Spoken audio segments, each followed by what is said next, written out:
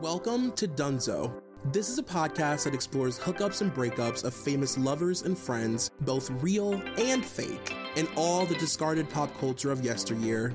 I'm your host, Troy McEady.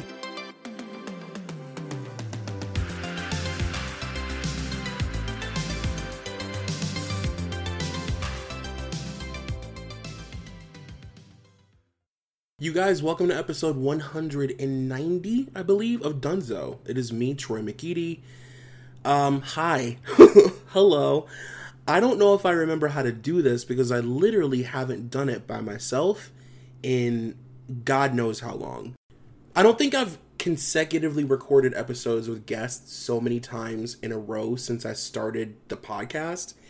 And I do want to start by just thanking everybody who came on to do an erotic thriller with me or an album review. Like, the past couple months for me have been really, really fun, to be honest with you. I also just want to acknowledge that I know some of you don't prefer the episodes where I have guests, and you like sort of gravitate towards the ones where it's just me by myself rambling for whatever reason. So if you stuck it out, thank you for being patient with me and allowing me to like live out some weird childhood fantasy where I was an MTV VJ or something, or I like worked with Kurt Loder on MTV News. I love recording with other people. I love having other perspectives and opinions on this podcast because I think it's really important. And to be honest, like just selfishly, I feel much closer to the people I've met through this podcast for the past few years than I do people in my real life. Like, I haven't seen my friends in a fucking year, but I've talked to my podcast friends every other day. You know what I mean? So, I don't know. I'll also be honest in saying, I love doing solo dolo episodes. You guys know that I love a moment of you and I just like ranting and raving and reviewing and rambling. But when I'm having like a real Demi Moore, St. Elmo's Fire moment where I can't see past or through my own depression, the solo episodes are really impossible. Like, just the thought of it's so daunting. It's when you're depressed, it's daunting to think about like getting out of bed, right? So to sit down in front of my computer and do a million pages of notes and look up all this stuff and then talk to myself, you know, into a computer screen for an hour or whatever, it's just, it feels impossible during those moments. So that would explain why it's been so long since you've seen me by myself. But honestly, I've missed you. I've missed what we have. And I'm really, really, really excited to cover what we're about to cover because it's going to be so fun. Also, please allow me another very, very quick side note moment just to say I am one needle stab in the arm away from being fully vaccinated. So listen, depression be gone. Depression no more. I bind you. The only thing that I've ever agreed with Meghan McCain on in my entire life is that I am going to be having a hot boy summer, for sure. Absolutely. I am going to be drunk on every rooftop I can find. I'm going to lean into all of the most cliche things about my age demographic. Frosé all day, bitch. Yes. Yes. Fuck. Brunch the house. Yes. Okay? Anyway, I've obviously wanted to do this girl group thing for a very long time. I have a really dark fascination with the inner workings of these multi-billion-dollar studio-created, fabricated hotbeds of drama, and boy groups for that matter. I mean, honestly, I feel like boy groups are more dramatic in most cases than girl groups. But I love the drama of these girl groups. Like, I'm obsessed with it. There's always so much, like, smoke and mirror shit that goes on with a group like the Pussycat Dolls, who we are discussing today. But I just think that they take it to an entirely new level because of the weird, like, politics of this orchestrated girl group. They've always compared themselves to the Spice Girls, which I find really interesting because I feel like they couldn't be more opposite of the Spice Girls because the Spice Girls had a career based on their individual personalities and they were encouraged to be outgoing and to be themselves and to be seen and to be heard. And the whole point of the group was that they were all so magnetic and huge and larger than life. Whereas like with the Pussycat Dolls, like most of them are told not to speak unless your name is Nicole Schwarzenberger. And there's still all this controversy surrounding who actually sang in the group, and some of the girls have stated in the past that they weren't allowed to sing because Nicole wanted ultimate power, and Nicole has said, something completely opposite. And I also think that there was this idea that the Pussycat Dolls would be this launching pad, sort of like Destiny's Child was for Beyonce, and that the other girls would have this built-in understanding that Nicole was ultimately the most important member of the group. Again, in the way that Kelly and Michelle just sort of knew, without having to admit it to the press, that Beyonce is obviously the one who's like going to become a solo star. You know what I mean? And like all of us will try, but Beyonce is guaranteed a position as a solo artist. You also, of course, we're going to get to this. You have the added claims, the more recent claims from some of the former members of the group that the Pussycat Dolls were nothing more than a glorified prostitution ring where they were being loaned out and traded to executives for contract signatures and career advancement. Some of the members have told like some really horrific stories about being drugged and waking up not knowing where they are. So we're going to get to all of it. Of course, you also have to factor in that the Pussycat Dolls are 1 degree separated from another little group that I may or may not have mentioned on this podcast over 3,000 times called Eden's Crush.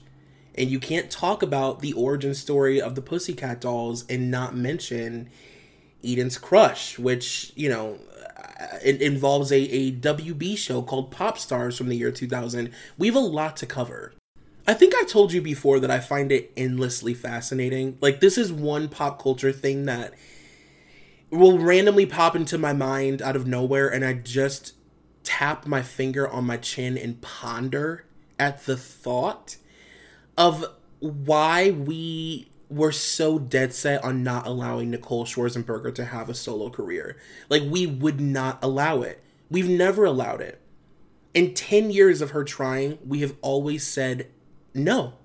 We have denied her request. And if you think about it, there's absolutely no reason. There's no good reason why we won't allow Nicole Scherzinger, who is so talented and so beautiful and so capable of being a solo artist. Like, we just won't allow it, no matter how great the song is. I don't really remember a lot of Nicole's solo songs, but I know that they could. I mean, Nicole's a really good songwriter. She produces a lot of her own music, and she's produced a lot of the music for the Pussycat Dolls. So, like, it doesn't make any sense. I do, of course, have theories about that I want to run by you later. I think karma may play a factor into that somehow.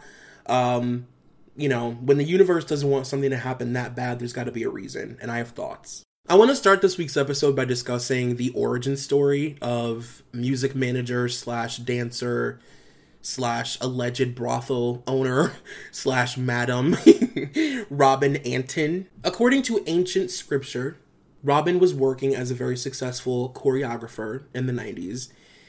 And by the time she came up with the idea to start a girl group, she had worked with No Doubt, she had worked with The Offspring, Smash Mouth, she had worked with Pink. She was really successful.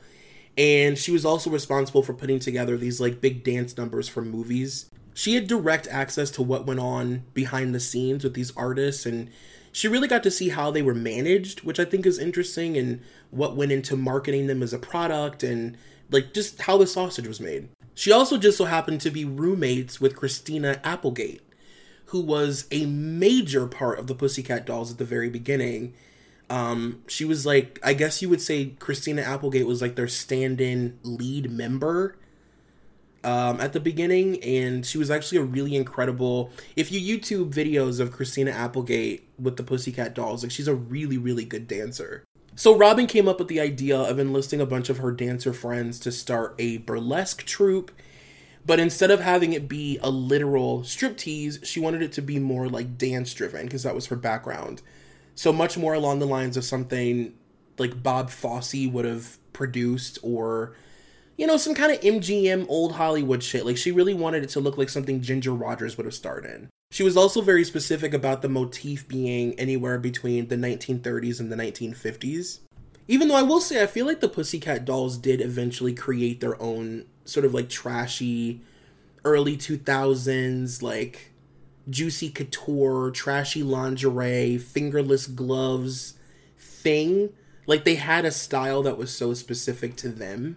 And obviously every truly iconic girl group has their signature looks or pieces that help sort of define them. Like with the Spice Girls, you could say it would be like their platform shoes and the Union Jack dress. I would say, you know, with Destiny's Child, it would be those custom Tina Knowles looks. You know what I mean? With TLC back in the day, it was the condoms on their clothes, and it's just those little things that like are really defining for the group. And with the Pussycat Dolls as a music group, I definitely feel like it was, like I said earlier, just like early 2000s LA trash, but like in a good way. Like when I look back at the shit that the Pussycat Dolls used to wear, specifically Nicole, it's honestly so fun. Anyway, we'll get to all of that stuff because we have to do housekeeping first. Robin Antin invited a bunch of girls to audition in her garage that she shared with Christina Applegate. And just as a quick side note, one of the things I find so interesting about the early years of the Pussycat Dolls is that they were so unconventional in what they were doing. Because at the time, people had never really seen anything like them, especially because they were, like, I don't know if you guys remember this or not, but they were, like, performing Chicago-style, you know, dance numbers at the Roxy, but doing it to Bjork or Led Zeppelin.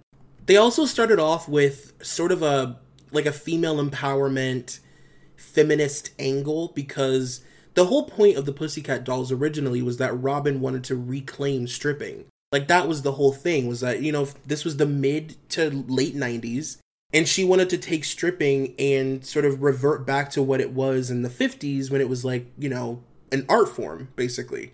Of course, now we've done that, like, 10 or 11 different times with all these different forms of stripping. You know, stripping is so interesting because it, like, reintroduces itself as something new every few years. But, like, this is the 90s. This is, like, before Flirty Girl Fitness, even. This is where we get into the, like, folklore, origin story, Marvel moment of the band.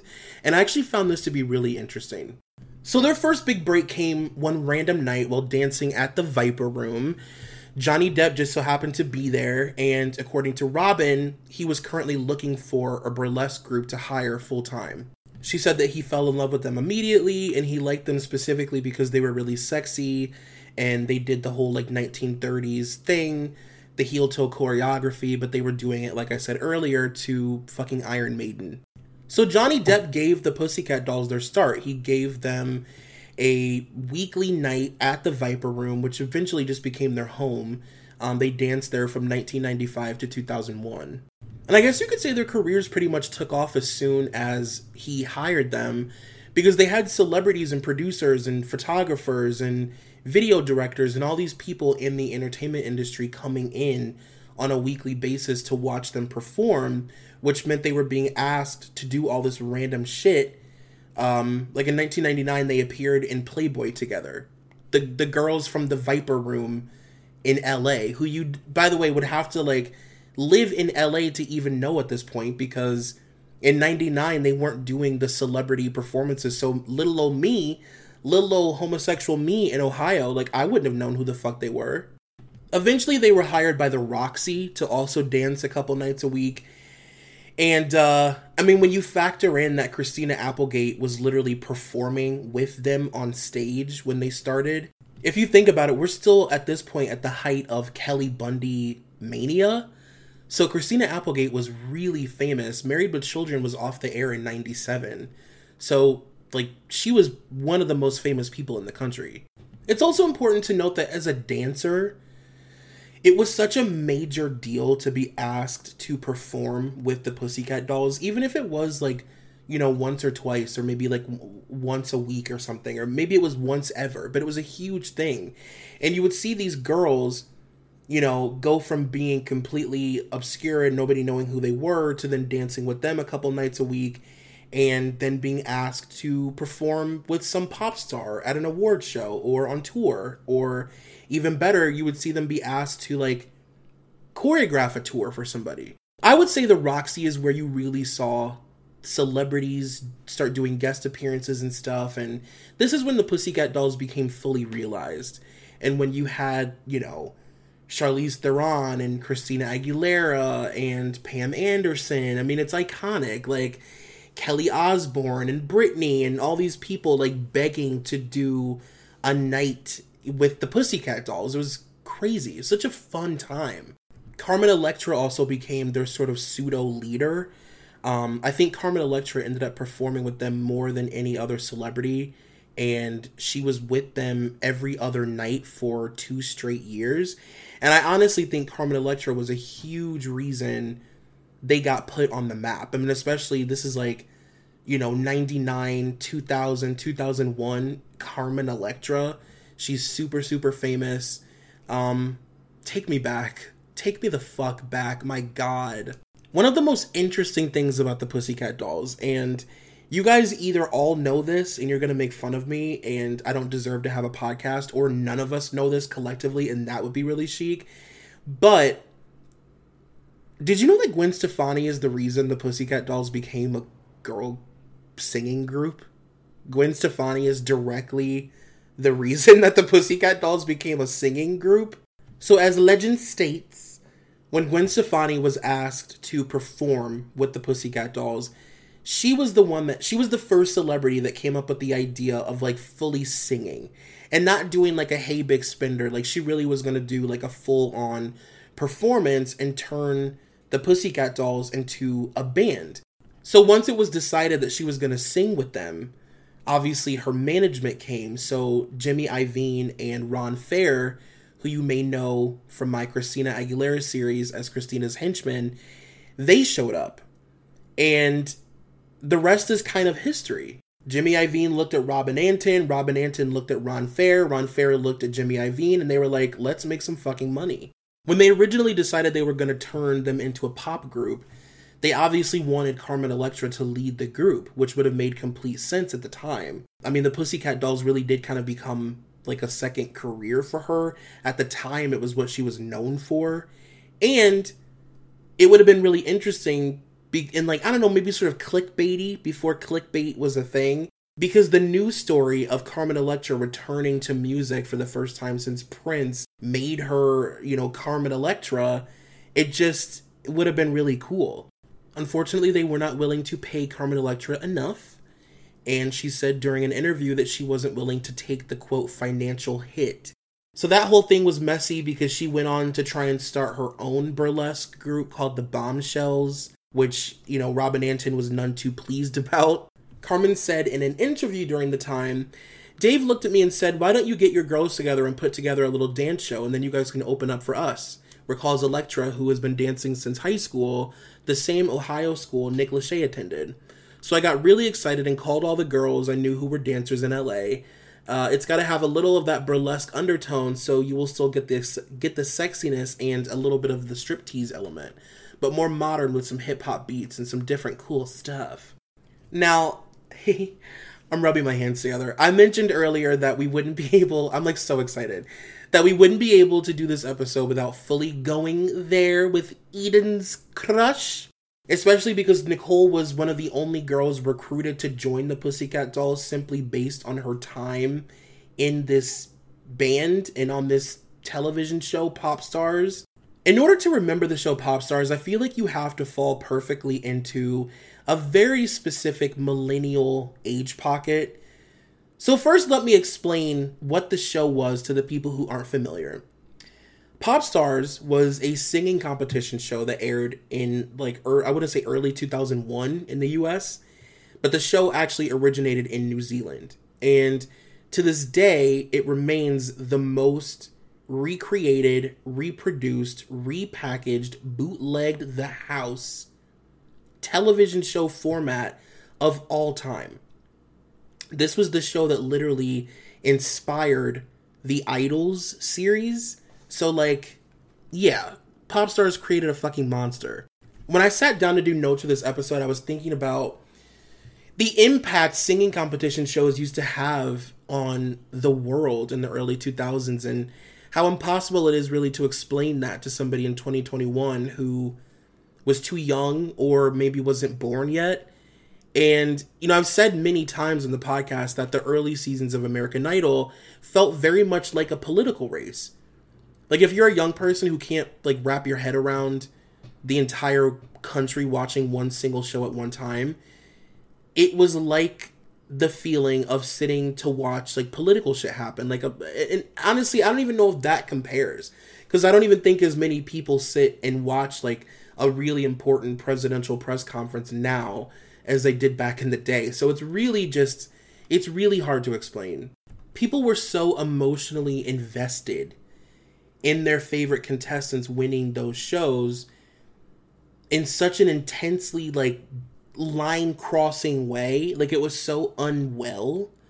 And if you don't believe me, look no further than the Claymates, who at one point were, like, ready to fucking die for Clay Aiken. Like, ready and willing to jump on any bomb in his way. And had no problem telling Matt Lauer that they would die for him at 6:30 in the morning while they're, like, beating on the windows at the Today Show. With that being said, I do feel like Pop Stars and Making the Band were on an even crazier level because you got to watch this group work out all of their kinks. And, it was beyond them going on stage and, like, progressively becoming a better singer or, like, learning how to command the microphone or whatever. It was seeing them get picked out of thousands and thousands of people. You got to watch them learn choreography. You got to watch them get their hair and makeup done for the first time and have their first photo shoot experience and be recognized for the first time. And you really got to watch them, like, it was such a manipulative thing. And I talked about this with my friend Jesse Chambly when we talked about Ashley Simpson. But, like, you got to watch them record the album and, it made you feel this connection to the songs. So then when you went out to buy it, it was like you were buying something that you should already own. So not only were you emotionally invested, like you would be with any singing competition show when they've only been on for a year, but you also felt this major connection to their success. So if the album did well, it's because of you. It's because you begged your parents for $20 fucking to buy a single, and you walked to Target. This may be a personal experience, but you walked to Target or whatever with your book bag and you bought the Eden's Crush CD and felt very proud to slam it down on the counter. The concept of releasing a pop group to the world and knowing that you've marketed them in this really manipulative way, where you've essentially given teenagers no choice but to pick a favorite. Then you factor in that you've watched these people develop who they are for 5 months on TV before, you've gotten your hands on their album. So, like, that's insane. That's like dangling a steak. Also, factor in that this is the first time you've ever seen anything like this on TV in history. So not only are you entertained, but you're getting a bird's eye view into the entertainment industry. You're finally getting to see how it all works. And you truly believe in the deepest parts of your spirit that you're seeing everything. Like, the curtain is fully being pulled back and you are seeing everything. This is how all of it works. It's also 2001, so none of it feels contrived. None of it feels fake or forced or scripted. It's just organic and raw and docuseries, and you're lucky to have had the experience. Imagine living in a world where you aren't rotted and grizzled by 15 years of watching the same show get reimagined over and over and over. So you're just waiting with your wallet open. Like, what do I need to buy? When do I need to buy it? And how much will it cost? Because I'll make it work. Eden's Crush consisted of 5 members: Anna Maria, Yvette, Rosanna, Nicole, and Miley. And even though it was never directly stated on the show, they never, like, boldly said this, but Eden's Crush was supposed to be some sort of, like, exotic response to all of the white pop stars that were coming out. And by the way, I love when the industry uses the term exotic to describe people who aren't white. It's like when you don't know somebody's race and they're really pretty, they're exotic. But they did all come from really unique backgrounds. There was no token member of the group. And that was pretty revolutionary for the turn of the millennium.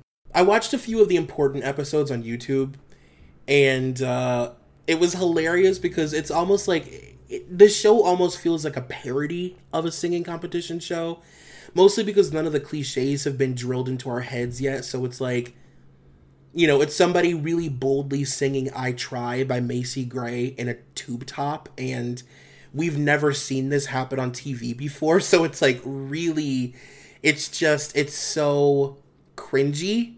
The show is extremely quaint. It is very cheap. The budget is very low. And the entire time, the voiceover is like, he sounds like Troy McClure.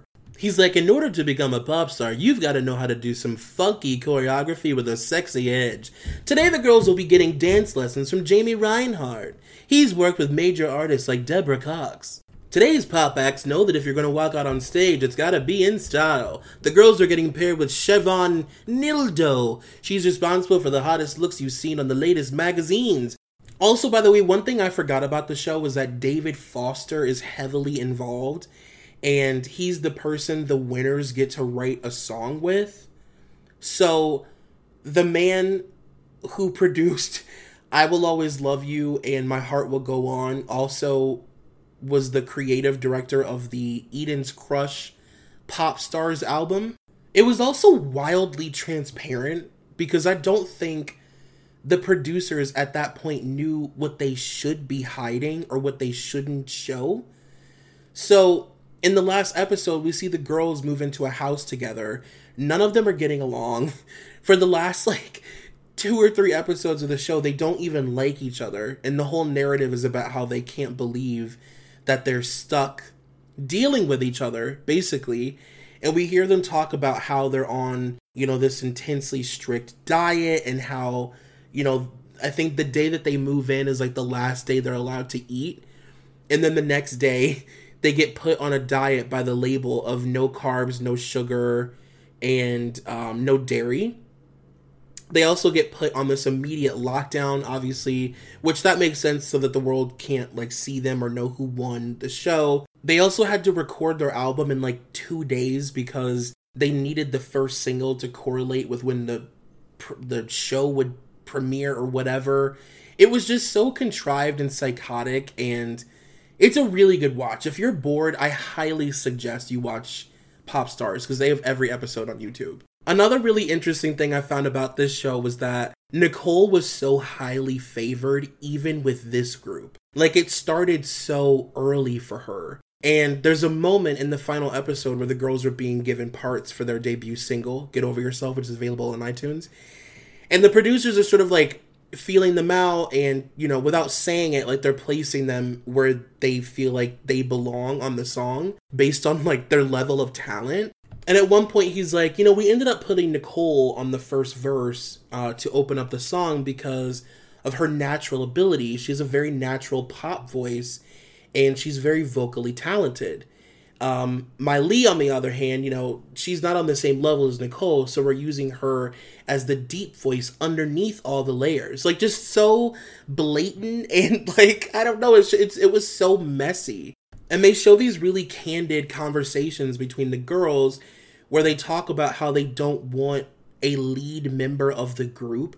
And they're talking about Nicole while she's sitting there pretending that it's not about her. And 1 or 2 of the other girls maybe, but mostly Nicole. They also keep making them sing in a Britney voice, but they're calling it a pop voice. Because, as we've talked about many times on this podcast, the Britney voice just sort of became known as the pop voice of the time.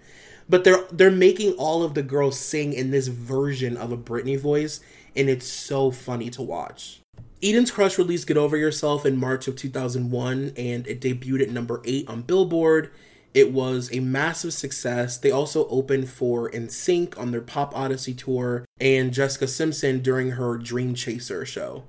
I think Eden's Crush is such a perfect example of how messy the music industry can be, because their record label, this is fucking insane. So their record label, London Sire Records, was created in 1999, and it was the byproduct of these 2 other labels, London Records and Sire Records, which are both owned by Warner Music Group. Who cares? So Eden's Crush was released to the public, was this massive success, and actually performed really well. Their album did really good. It was written by David Foster. That's a great thing that's a feather in your hat or whatever. And, and they were also really talented. Then out of nowhere, a year into them being famous, they were basically told that they had to break up because their record company was filing bankruptcy and closing.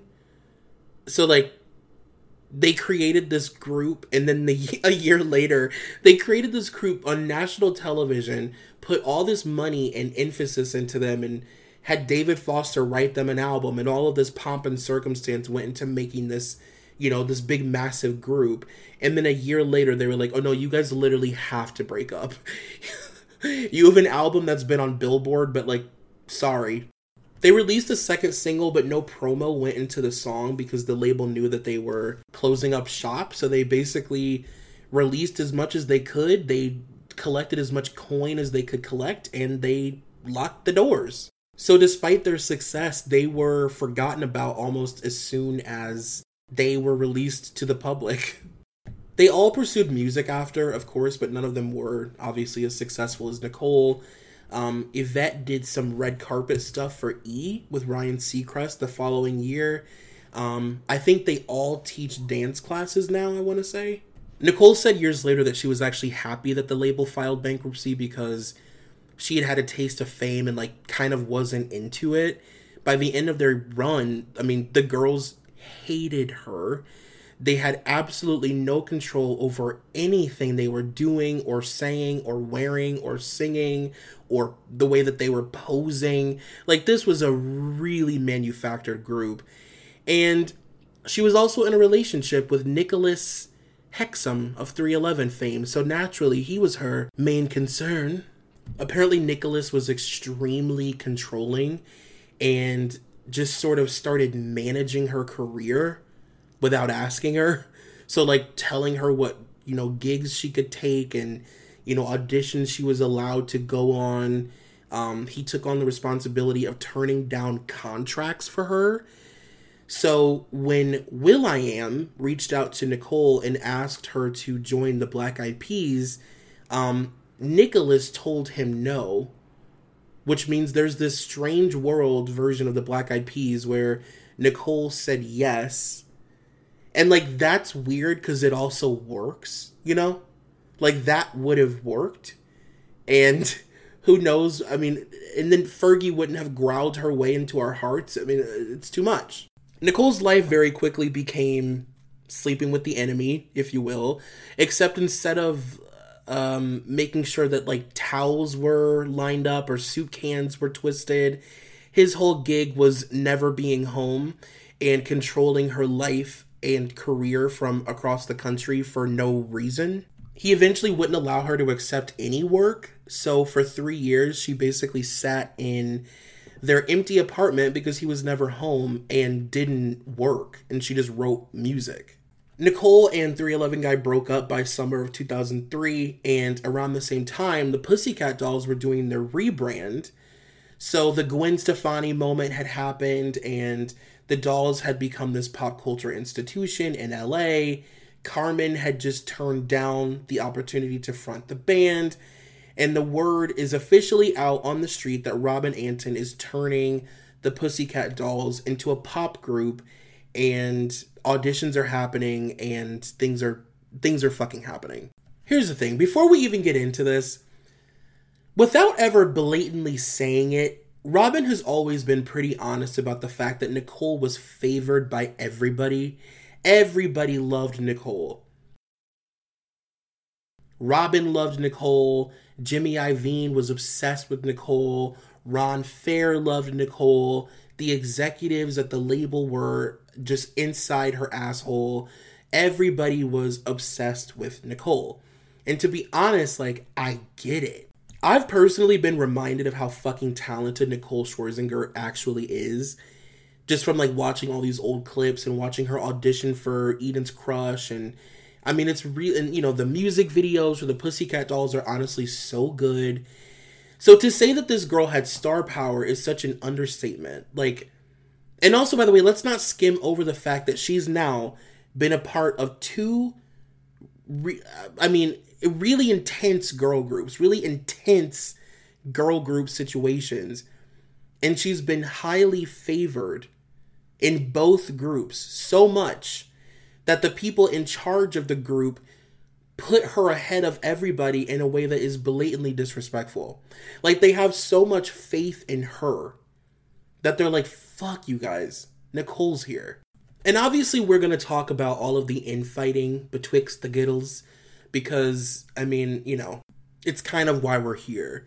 And I'm endlessly fascinated by watching these old Pussycat Dolls interviews and literally watching these girls, like, be asked a question by an interviewer and then looking over at Nicole and waiting for the head nod that they're allowed to answer the question. Like, it really is crazy, and I can't believe that this happened in front of our faces for so long, and we just sort of didn't question what was going on. Like, there were rumors and whispers, and people talked about, you know, if the other girls do anything, but we didn't really talk about it. Let's talk about the other members of the original group and what their whole gig was.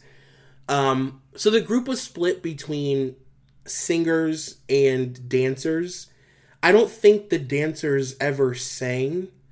And then the singers were really just sort of like glorified dancers for the group. So there was Karmit Bashar, I think is how you say her last name, who you may know as the OG redhead of the group. Like, I just know her as the one that has Kool-Aid red hair. She was a dancer. I don't know if she ever sang. Jessica Sutta, aka... Okay, so she's the one who always had, like, the signature blunt cut bangs. Do you remember that girl? There was the girl that always had, like, a blunt cut moment. And also was really good at leg shit. Another dancer. Ashley Roberts, aka the blonde one. She was also on I'm a Celebrity, Get Me Out of Here. She was another dancer. She's been very vocal about, you know, them not being allowed to talk and how much of a bitch Nicole was and how evil she was and cutthroat and fame hungry and blah, blah, blah. Kimberly Wyatt, aka the rocker chick one. Remember the one that had, like, short spiky hair? Also known for, I think Kimberly was, like, mostly known for the leg shit. I don't know if the Pussycat Dolls ever took a photo or performed on stage without Kimberly Wyatt doing that sideways split with her leg up in the air. I mean, it's iconic. Then you have Melody Thornton. Melody is one of the singers, and if I have to explain who Melody is to you, like, you are in the right place at this moment because you needed this episode in your life. But Melody is the singer who is best known for trying to take over as lead vocalist during the 2006 American Music Awards, while at the same time, Nicole is trying to stand in front of her and drown her out. And, I mean, it was very much giving Lil Mama crashing the stage with Jay-Z and Alicia Keys when they performed in New York. Like, very much Troublemaker, Aubrey O'Day energy. I stan. As soon as the Pussycat Dolls were formed, the girls were given the rundown on what to expect as members of the group. They were basically told that Nicole would not only be the front and center at all times, but that she would be lead vocalist on every song. And this, by the way, this is not like a Justin Timberlake, JC Chazé lead vocalist situation where, you know, one of them does a fucking a heel spin and then twists around while the other one, you know, comes forward and now they're performing digital get down and JC's the lead. This is like, you guys will never stand in the front of that band. You will never have a lead vocal on any of these songs. You will never sing a chorus. And you won't talk. In one of the documentaries I watched, Ron Fair literally says, he said, it's very simple. When you have Shaquille O'Neal on your team, you give him the ball. When you have Eric Clapton in your band, he plays the guitar solo. It's a simple formula. You follow the heat, and Nicole was the heat. I also haven't mentioned this so far, and now feels like a good time to bring it up because it's a major part of this crazy story. Also, trigger warning for anybody listening who doesn't like hearing about eating disorder stuff. But I think you know by now that, this entire podcast is one giant trigger warning, so take that for what it is. But Nicole was suffering from a really intense eating disorder during her time in the Pussycat Dolls, specifically bulimia. And I watched a bunch of documentaries about her and about them as a band. And, in one of them, she talks about the first photo shoot they did together as a group. And, she was given lingerie and like garters and heels. And she ended up just like walking away and having a full on panic attack in front of everybody. So the girls, the photographer, Robin, the label executives, and these are people who, first of all, the band has basically been told, this girl's so much better than all of you, that like don't even question whether or not you'll be able to be seen in this group. You are a bookend. And then you have these executives that are investing all this money into the band because of Nicole. Robin Anton has placed all of her bets on you. There's all this pressure. And during their first photo shoot, she's like running out of the room hysterically crying. And I can't imagine what that felt like for everybody. Like what an awkward, tense moment for every single person involved. And how pissed off would you be if you're one of the other girls who you don't know at this point that she has this, life-threatening eating disorder, and like you think that she just can't take a picture. Like that moment is wild to me, and I can't wait for the movie. But this photo shoot was the start of an 8-year death-defying eating disorder. And it's crazy when you look back, because it's almost like it makes complete sense. And the fact that, Nicole had been performing her entire life, which means she had been auditioning for probably as long as she could remember, and was rarely in spaces where she saw anyone who looked like her.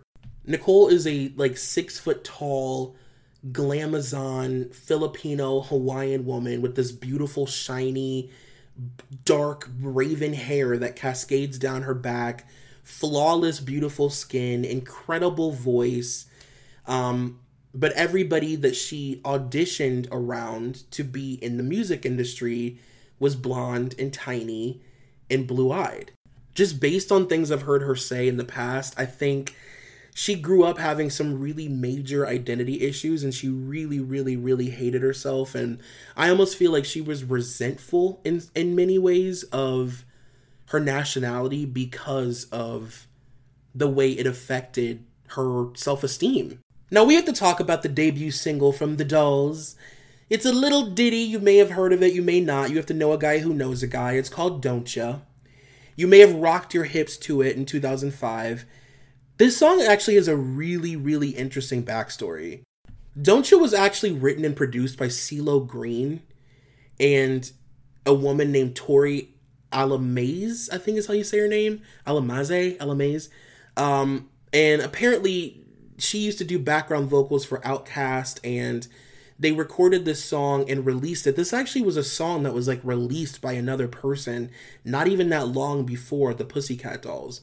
And this was supposed to be a big, introduction to the industry song for this girl, but it didn't really do a whole lot, and she sort of faded into obscurity. So then this guy named Doug Morris, who was the chairman of Universal Music, reached out to CeeLo Green and asked him to re-record and reproduce the song for this upcoming band named the Pussycat Dolls. According to CeeLo Green, at the time, he didn't want to work with them because he saw it as a waste of time. He thought that they were going to be some sort of one-hit wonder, Old Navy fitting room kind of moment. He basically admitted to doing it only because he wanted the industry connection to Universal Music Group. The song was also turned down by Paris Hilton for her debut self-titled album. Don't Ya is interesting when you think about it solely in the context of it being a massive debut single from a girl group, and how the song sort of describes their group identity in a way. I did a Spice Girls episode with my friend Michael Kadosh from the Planet 2000s podcast. Shout out to Michael. He brings me a great deal of joy every day on the internet. But he and I talked about Wannabe and how the song perfectly explains who the Spice Girls are to a listener who doesn't know them yet. You know from that song that that's a really powerful, self-assured girl group who believe in putting their female friendships before their romantic relationships. They believe in their friendships being the most important relationships in their lives. And the Pussycat Dolls, on the other hand, is a band that is literally built around the male gaze. They are a band that is an offshoot of a burlesque group. Their band identity is the male fantasy. And Don't Ya is so unapologetically sexy. It's a song that has no... You know, what's interesting, because it's like, it's a song that has no hidden meanings or hidden agenda. Like, it's very upfront about what it is and what it's trying to convey and who these girls are.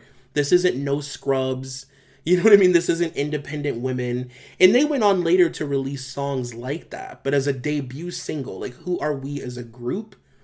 This is it. It's Don't You Wanna Fuck Me?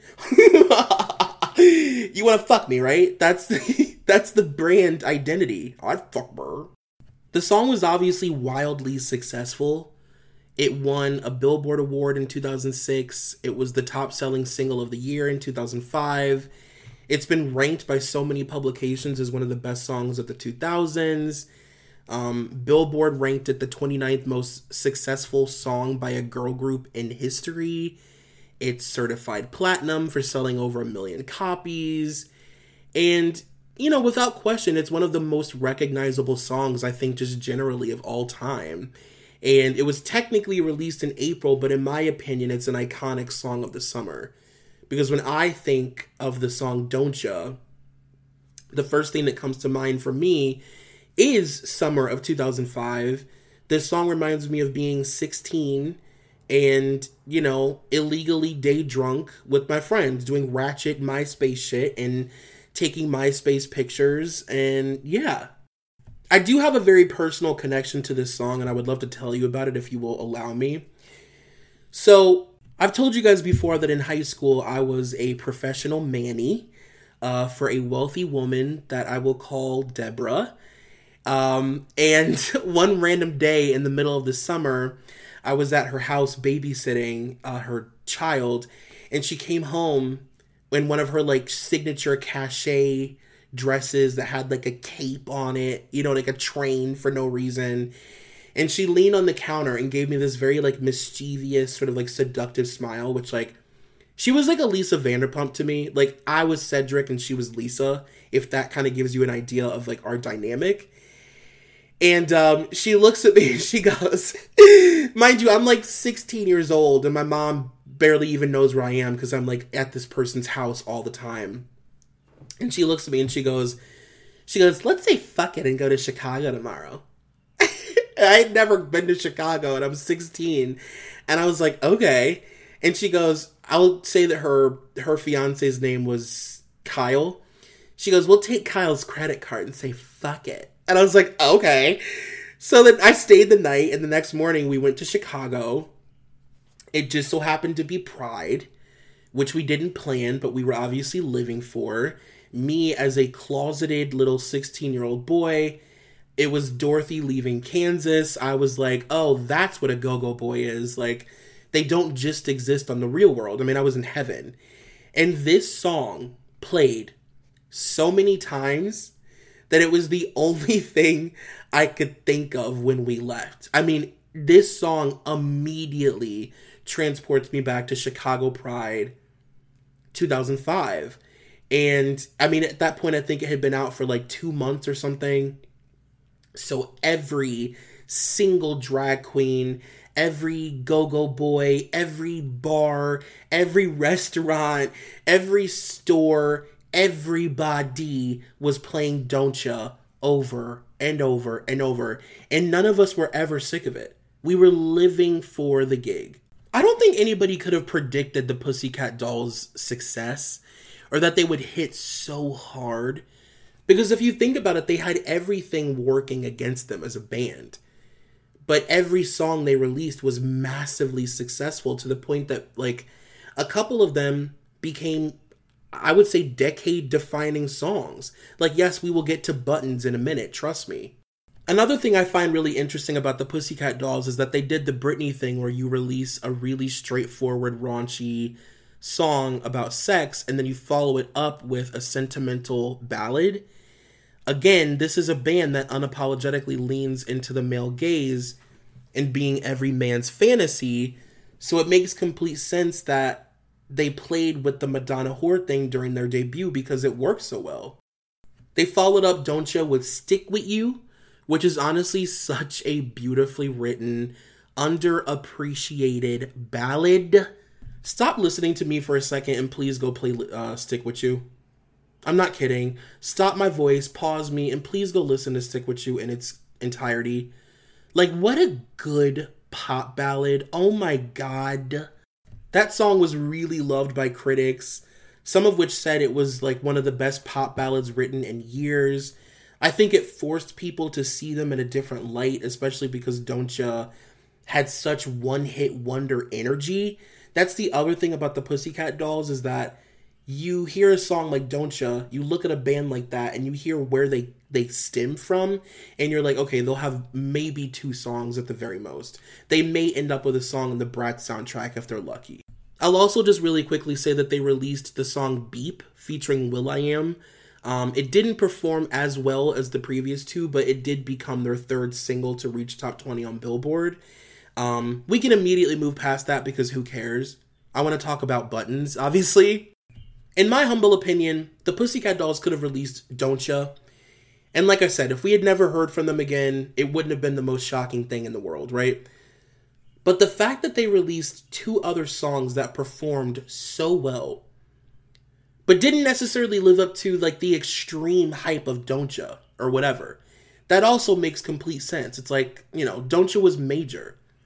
We've seen that story a million times, and that group typically fades into obscurity. They release songs that are like less and less popular, and then all of a sudden we never hear from them again, and nobody cares. To me, Buttons really cemented the Pussycat Dolls as pop culture phenomenons. I also think visually, the music video helped them become fully realized.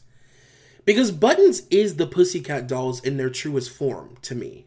Like, doing the thing that they're the best at doing.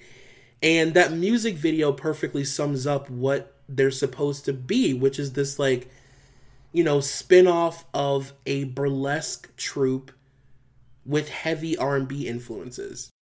Their debut album sold over 9 million copies, and it made them the biggest girl group in the entire world at the time. And I will say, I definitely remember by the time this song came out, there was a lot of conversation surrounding what this group was supposed to be. Was it Nicole Scherzinger and the Pussycat Dolls? Or were they all active participants? Do they all sing? Some of them I've never heard talk, which is weird. They've been interviewed enough times that you would think we would at least know what all their voices sound like, their speaking voices. People started noticing that some of the members never put the microphone up to their mouth when they were performing live. And it was really confusing because when they would ask Nicole about it, she would, of course, act like she didn't know what they were talking about and everything was equal and they're sisters and blah, blah, blah. But that was so clearly not the case. It was also painfully obvious that the other girls were being told not to talk. I mean, it was like, at a certain point, it was like an elephant in the room. And the Pussycat Dolls have, without question, some of the most awkward interviews I think I've ever seen, to be honest. Nicole's dominance over the group is so apparent and so intense. And the girls constantly, like I said earlier, look at her for approval if they can talk. And then you have moments very similar to the 2006 AMAs where one of the girls, usually Melody, would decide to go rogue. She'd be like, fuck it. What do I have to lose? You know what I mean? That award show moment that we all know is definitely not the only time that happened. Now, this is where things get particularly interesting, and I'm really excited that we're going to be ending this week's episode on this note. We have to finally get into the conversation of why Nicole Scherzinger has never worked as a solo artist. The most interesting thing to me. And I have theories, like I told you earlier. So, Nicole wrote and produced a bunch of music for a solo album, right?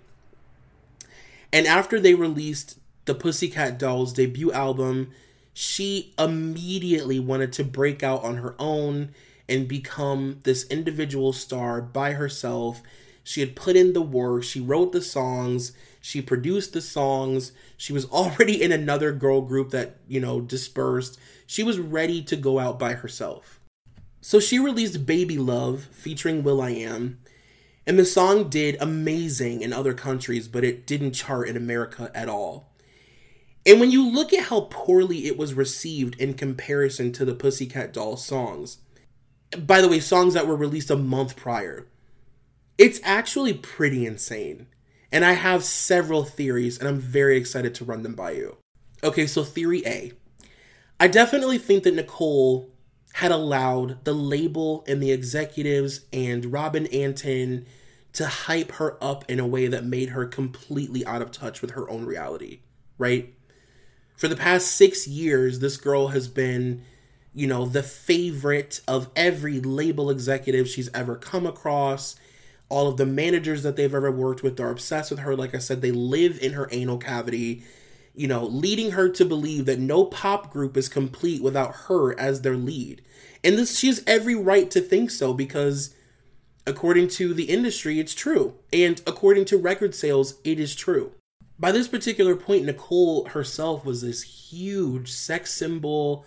I mean, everybody had pictures of Nicole Scherzinger on their wall as teenagers. Like, she was just one of those posters. You know what I mean? And of course, there was like the other Pussycat Dolls, but people were in love with Nicole. Theory B that I find very fascinating is that, okay, so whenever women make attempts to leave girl groups, like I obviously compare them to Beyonce, right? Because she's the greatest to ever do it. Maybe second to Diana Ross or whatever. That's a conversation for another day. You know that Beyonce and her family had known for at least a decade that she would eventually have a solo career, right? There was no member of that family or Destiny's Child that didn't know Beyonce would at some point go out on her own.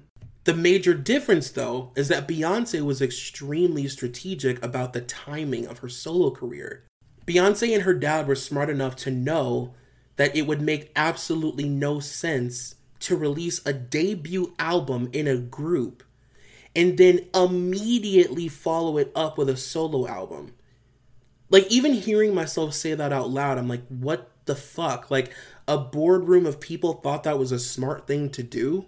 If I were her manager, I would have told her to start appearing on other artists' songs, because I feel like that's a huge milestone for the lead of, like, a girl group or a boy band. You know, you do a song with 3LW and talk about your Timbs and baggy jeans and thug appeal, like, you know what I mean? Like, when you think that you're the lead of the group, you go do songs with other artists to show, like, look, I do other things. I would have even advised her to do some music projects. Like, remember when Beyonce starred in Carmen, the hip opera for MTV? Shit like that. Like, music projects, whatever they may be. Hairspray on NBC Live. Like, whatever. Just to appear on, a music soundtrack, or even when Beyonce did Fighting Temptations. Something to differentiate yourself, but you don't release an entire fucking album a month into people learning who you are as a person in a girl group.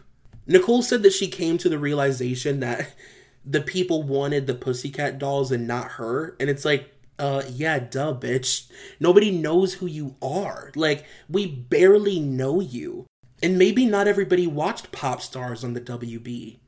So you can't just assume that everybody knows, that you wanted to be a solo artist for a long time and that you deserve it because of all your hard work. And, they don't know that you were the favorite and Eden's crush too. So you've proven yourself. Maybe people don't know that. Maybe they've only known you to have 4 songs with a girl group. Like, it's just so asinine to me. I just don't understand it. I think it's very telling of Nicole's personality, I guess. You know what I mean? It's very presumptuous to be like, I'm finally giving the world what they want. More me. I'm going to leave you with what I found to be the most fascinating thing that I learned so far. So what I didn't know was that Nicole used all of the music that she wrote and produced herself for her solo album as music for the second Pussycat Dolls album. So the entire album is Nicole's solo album. So it's no wonder that she feels ownership of this band when they're literally performing music that she wrote about her life. And it also creates such an unfair power dynamic in the group that's this group that's already fragmented. They're like, okay, well, just so you guys know, not only is Nicole now the most famous member of the group, the only one that people know, and the only one that people have ever heard sing, we're actually going to use a bunch of songs about her life as your next album. Like, what? The album went on to sell 6 million copies, and I mean, that has to be such a crazy blow to your ego and such a mindfuck, because you know that these songs would not have done well if she released them on her own. And that is really fucking interesting, because the public would rather see you perform these exact songs with 5 girls who don't really do a whole lot. They would rather that than you on your own on stage, for whatever reason. What I'm going to leave you with this week is a moment that Nicole describes as the all hell broke loose era of the Pussycat Dolls, and you'll understand in a minute. So, for one thing, the label has now burrowed itself even deeper into her rectum. She's getting full-on solo pop diva treatment while the other girls are being treated like background singers. She's completely isolated and protected by the label. For example, when they show up places, Nicole is getting her own trailer, while the other girls are being told they need to share. During fittings, Nicole has a team of people working around her like she's going to the fucking Met Gala to go on like Regis and Kelly, while the other girls are just like digging through wet seal bins for fingerless gloves. As you may or may not remember, the Pussycat Dolls did release a song on the Slumdog Millionaire soundtrack called Jai Ho, which is incredible. And apparently this was going to be a single from Nicole's solo project. Nicole wrote and produced this song with Ron Fair.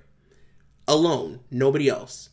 And they knew that the song would be really good, but they also knew that it wouldn't perform well if she released it on her own. So they decided to rework the song and include the Pussycat Dolls. So according to Nicole, who consistently paints herself as this innocent, helpless, bullied victim, said that she thought it would only make sense to release the song as the Pussycat Dolls featuring Nicole Scherzinger, which, you know, is complicated because you can't help but see both sides. From the perspective of the Pussycat Dolls, they don't understand why she's so adamant on separating herself from the group when they're doing so well. They're breaking world records. They're the most famous and successful girl group in the world. They've been nominated for VMAs and Grammys, etc. You know, and they're also, by the way, not getting paid at all, which is something I think we'll talk about next week. But I think it plays into what I mentioned earlier about Nicole allowing the favoritism to go to her head. And, you know, she's consistently had issues with the girls not doing as much work as she does, which I understand. But then the girls have all said that they would beg to do more work. They would beg to, you know, creatively be involved and sing more and come up with lyrics and maybe choreograph something. They're all dancers. So like they wanted to be involved creatively, but Nicole wouldn't allow them to. But on the other hand, this is her song. She wrote this song and produced it herself. It's her song. So no matter what it says in the fine print, like this is her work. And I know that I keep saying this, but I just can't imagine what it feels like to have people worship you when you're one of 6, but not on your own. According to Nicole, the girls hadn't even heard their album until she and Ron Fair invited them into the studio to play it for them. So they sat and listened to their album in its entirety for the first time together.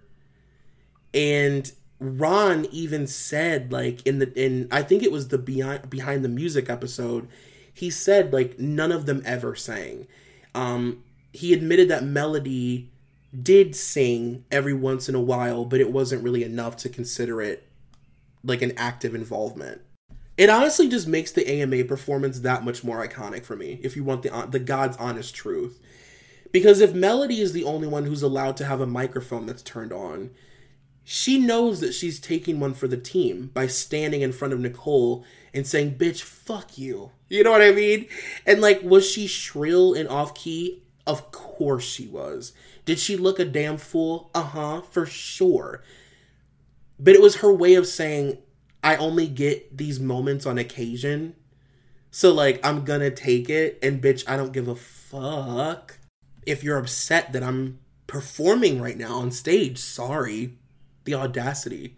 Melody literally said, this one's for the girls who have ever had a broken heart. She took one for the team. And it just makes me respect her even more. We're an hour and 5 minutes in. I think I'm going to stop here. Next week, I would love to talk more about the AMAs because Melody has spoken about it for the first time recently. I want to talk, obviously, about the infighting. I want to talk about the prostitution claims. I want to talk about all the things. And yeah, I'm really excited to be doing this. I'm happy that it's just us again for a few weeks or however long this will take. And I love you, and I'll see you next week. Bye.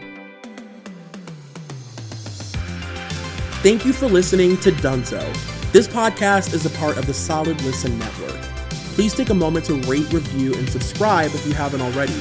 Also be sure to check out our Patreon at patreon.com/solidlisten for exclusive content.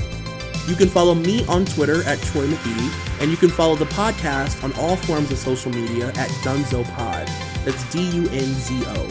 Thank you to executive producer Molly McAleer and coordinating producer Nicole Matthew.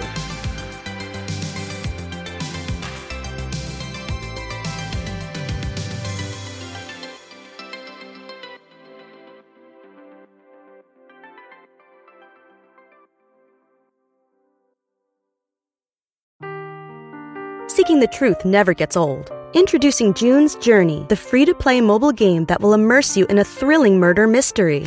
Join June Parker as she uncovers hidden objects and clues to solve her sister's death in a beautifully illustrated world set in the Roaring '20s. With new chapters added every week, the excitement never ends. Download June's Journey now on your Android or iOS device, or play on PC through Facebook Games.